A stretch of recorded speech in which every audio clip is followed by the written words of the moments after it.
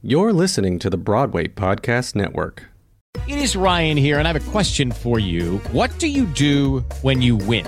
Like, are you a fist pumper, a woo-hooer, a hand clapper, a high-fiver? I kind of like the high-five, but if you want to hone in on those winning moves, check out Chumba Casino. At ChumbaCasino.com, choose from hundreds of social casino-style games for your chance to redeem serious cash prizes. There are new game releases weekly, plus free daily bonuses, so don't wait. Start having the most fun ever at ChumbaCasino.com. No purchase necessary. VGW Group. Void where prohibited by law. See terms and conditions. 18+.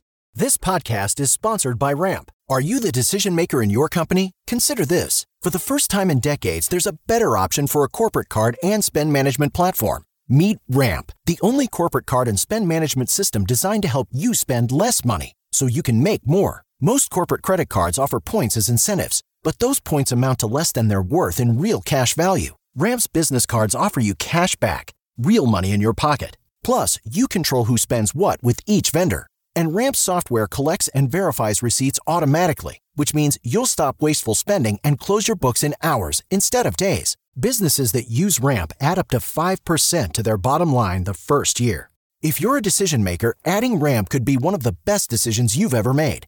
And now get $250 when you join Ramp for free. Just go to ramp.com/easy. Ramp.com/easy. RAMP.com/easy. Cards issued by Sutton Bank and Celtic Bank, members FDIC. Terms and conditions apply. This is Stuck. Not just any Stuck, Season 3 Stuck. And as you know by now, I'm Rochelle Pereira from Equilibrium, the book. And I'm Damian Bazadonna from Situation, the gut. This season, we've partnered with our friends at Synopsys, the leading news source for anyone in the media and entertainment business. And this is an ideal partnership for us because they're asking millennials and Gen Zers about unique situations in the workplace that have them stuck. And we know that this is a group that has many burning questions, so we're super excited to tackle these issues head on. You guys know the rules by now. Our producers Katie, Peter, and Stephanie will read your questions to us here in the studio, and we only have 5 minutes to think about it before weighing in. Per usual, our responses are not edited or researched. They're instinctual and based on our experiences alone. So let's get started. This question is from Eva, who is a millennial and has worked in TV production management for the last 11 years. She's recently been curious about working in a different department, such as development, and it seems to her like the best move would be to apply to be someone's assistant in that department. But she has worked long and hard to obtain her current salary and role, so taking that big of a step back is challenging. She's wondering if she can negotiate for a higher salary in order to support the cost of living, since she already has a higher baseline salary. And she's also curious as to how she can get back into the mindset of being the lowest person on the ladder. She knows that she's outgrown her current field, but she feels paralyzed to make such a big move. What if she's immediately unhappy in this role, too? Do you have any sense on whether or not she's switching to, was it development? Yeah.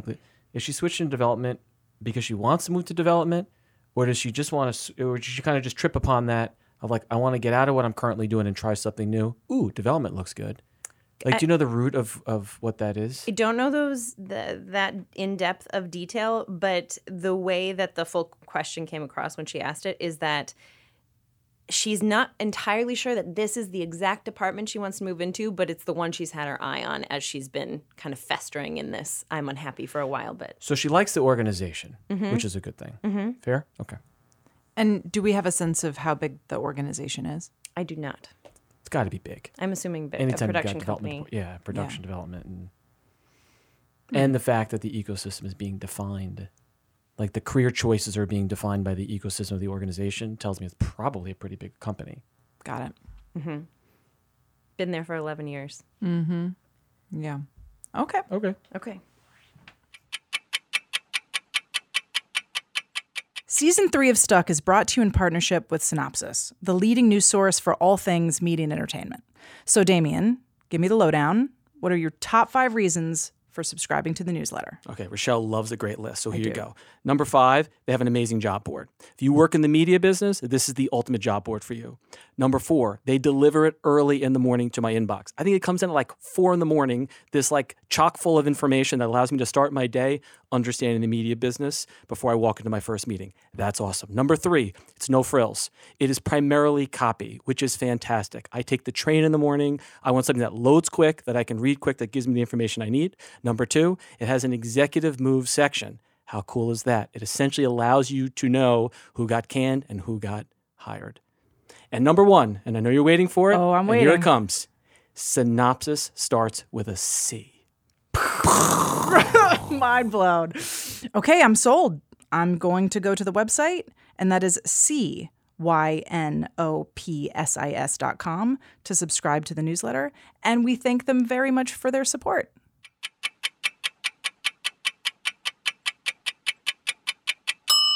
So, Damien, I want to ask a question for myself, but perhaps there are other people listening who would have the same question. Can we define what a development role entails?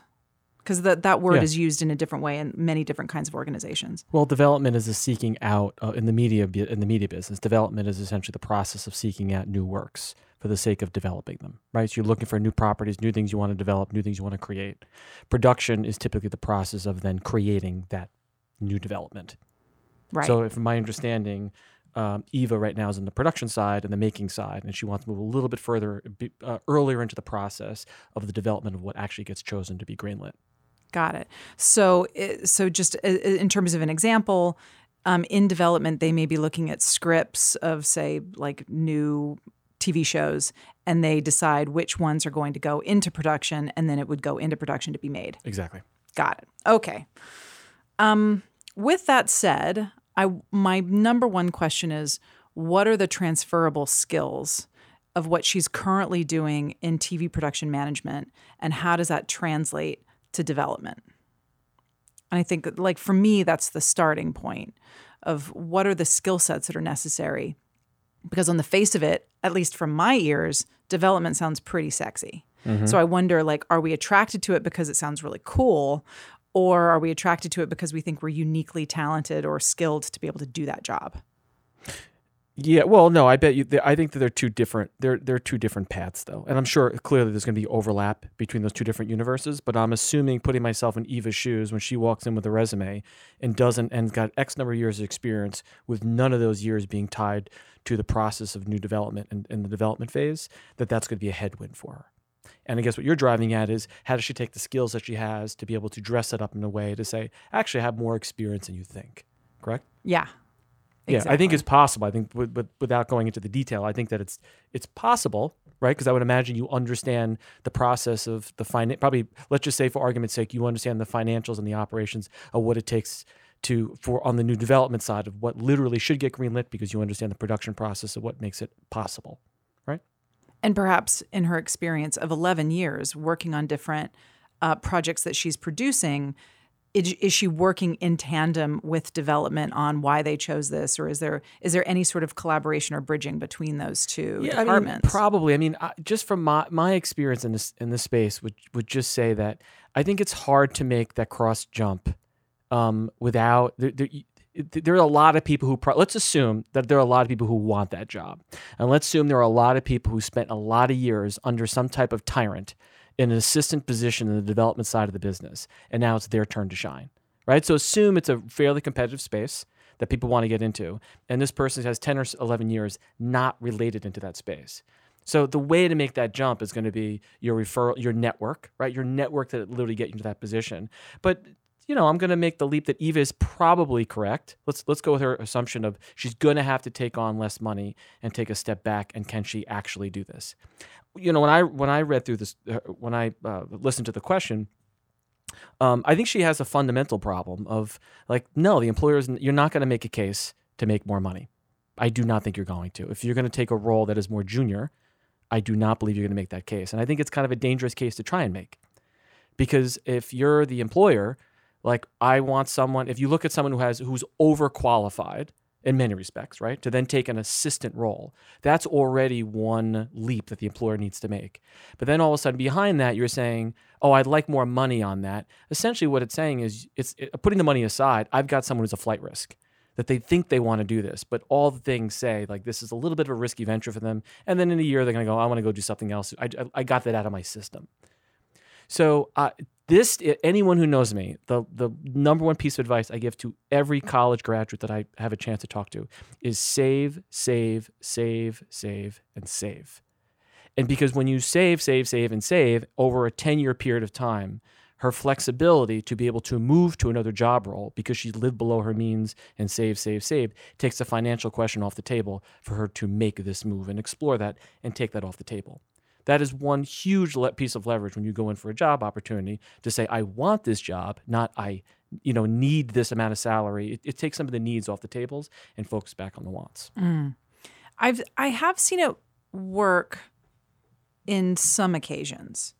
So where I've seen it work is in smaller organizations that really don't want to lose someone, that they want to retain that person because they feel like that they have the potential to be able to grow into that role, so that there is a sort of planned staging of, we're going to transition you into this role for a certain amount of time, and then you're going to be able to grow into this next role, which actually is equivalent. So we're bridging for a certain amount of time because we're kind of banking on you to be able to deliver this because you're already doing great work over here. Yeah. Right. So I've seen it in smaller organizations. I think in larger organizations, it gets way more difficult because there's standard policies and procedures and there's an approval system. And somewhere down the line, somebody's going to say, what? This person's going to get this amount of money to be an assistant? I'm not going to set that precedent. Denied, Yeah. Yeah. Yeah. So I think that in a large organization, it can be tricky, but really I would urge Eva to think about, what is your skill set? What is your value? Where can you use this skill set? If she wants to stay in the organization, where can she use this? And what is unique to her that she's going to bring to these roles? And then how does she cultivate relationships so that it's easier for other people to be an advocate for her in these lateral moves? And in her current role, my number one piece of advice to her is, put your hand up for every opportunity possible to work or collaborate or be on a task force or do anything that she can to expand her experience, because all of that is the stuff that she's going to work on her resume to be able to show that she is transferable, not just in working in TV production, but also in other parts of the organization. But she's got to be really proactive, because otherwise, if she doesn't have the relationships, I don't think it's happening. Yeah, I totally agree with what you said. And I feel like in the ideal world, you would imagine someone who's been there for over a decade, the employer would say, okay, I understand you want career growth. Here's an obvious one for you to pass off, to come over here, and here's a way for you to get there.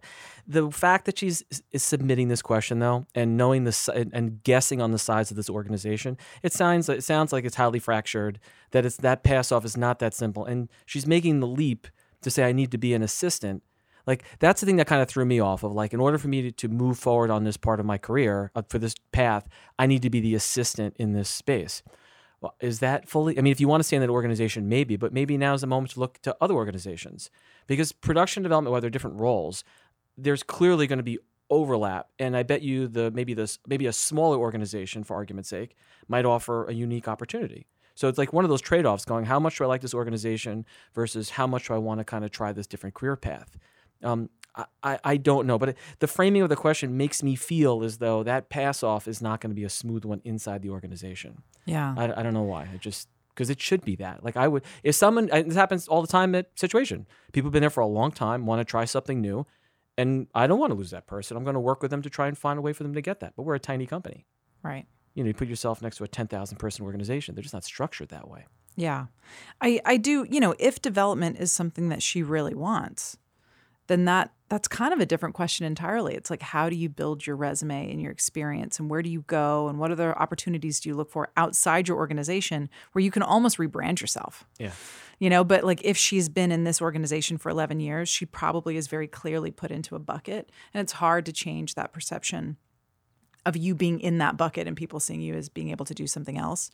I've seen great examples of people leaving large organizations and heading up divisions of smaller organizations that are complementary to what they did, but still pretty different, because they're still leaning on all of their years of experience and working in the industry. Yeah. I would, one thing I would say is, again, save. And starting today, and saying, look at the costs, your living costs, and do everything in your power to control your own destiny and get your costs under control and save, because it'll give you the flexibility at a later date, whether it's in 2 years or 3 years or 4 years. I hate hearing questions about people wanting to shift careers solely based on living expenses. like in a space of the restrictions based on living expenses. And I know there's a lot of things, some things you can't control, but when you look at someone's personal budget, you really begin to go through that. There's a lot more we can control than we give ourselves. There's a lot more we can control.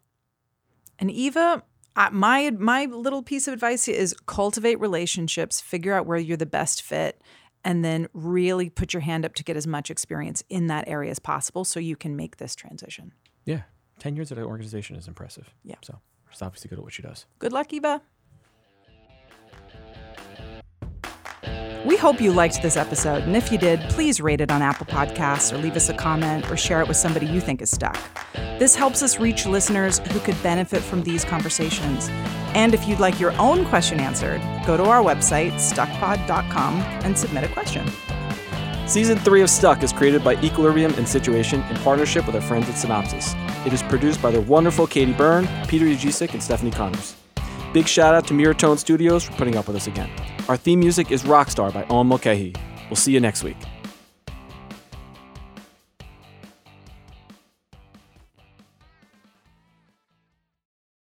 Hey, it's Leslie Odom Jr. here on the Broadway Podcast Network to tell you about the Rise Theater Directory, a program of Maestro Music. Rise is a national online resource designed to connect and empower backstage and administrative and creative theater professionals from underrepresented backgrounds. If you work or aspire to work in the theater community, this can help you find your next project. And if you hire theater professionals, search the Rise Theater Directory to find your next team. Create your profile now and get more information by visiting risetheater.org. That's theater with an RISETHEATRE.org, because only together we rise. Okay, round 2. Name something that's not boring. A laundry? Ooh, a book club. Computer solitaire, huh? Ah, oh, sorry, we were looking for Chumba Casino. That's right, ChumbaCasino.com has over 100 casino-style games. Join today and play for free for your chance to redeem some serious prizes. ChumbaCasino.com. No purchase necessary. Void where prohibited by law. 18+ terms and conditions apply. See website for details.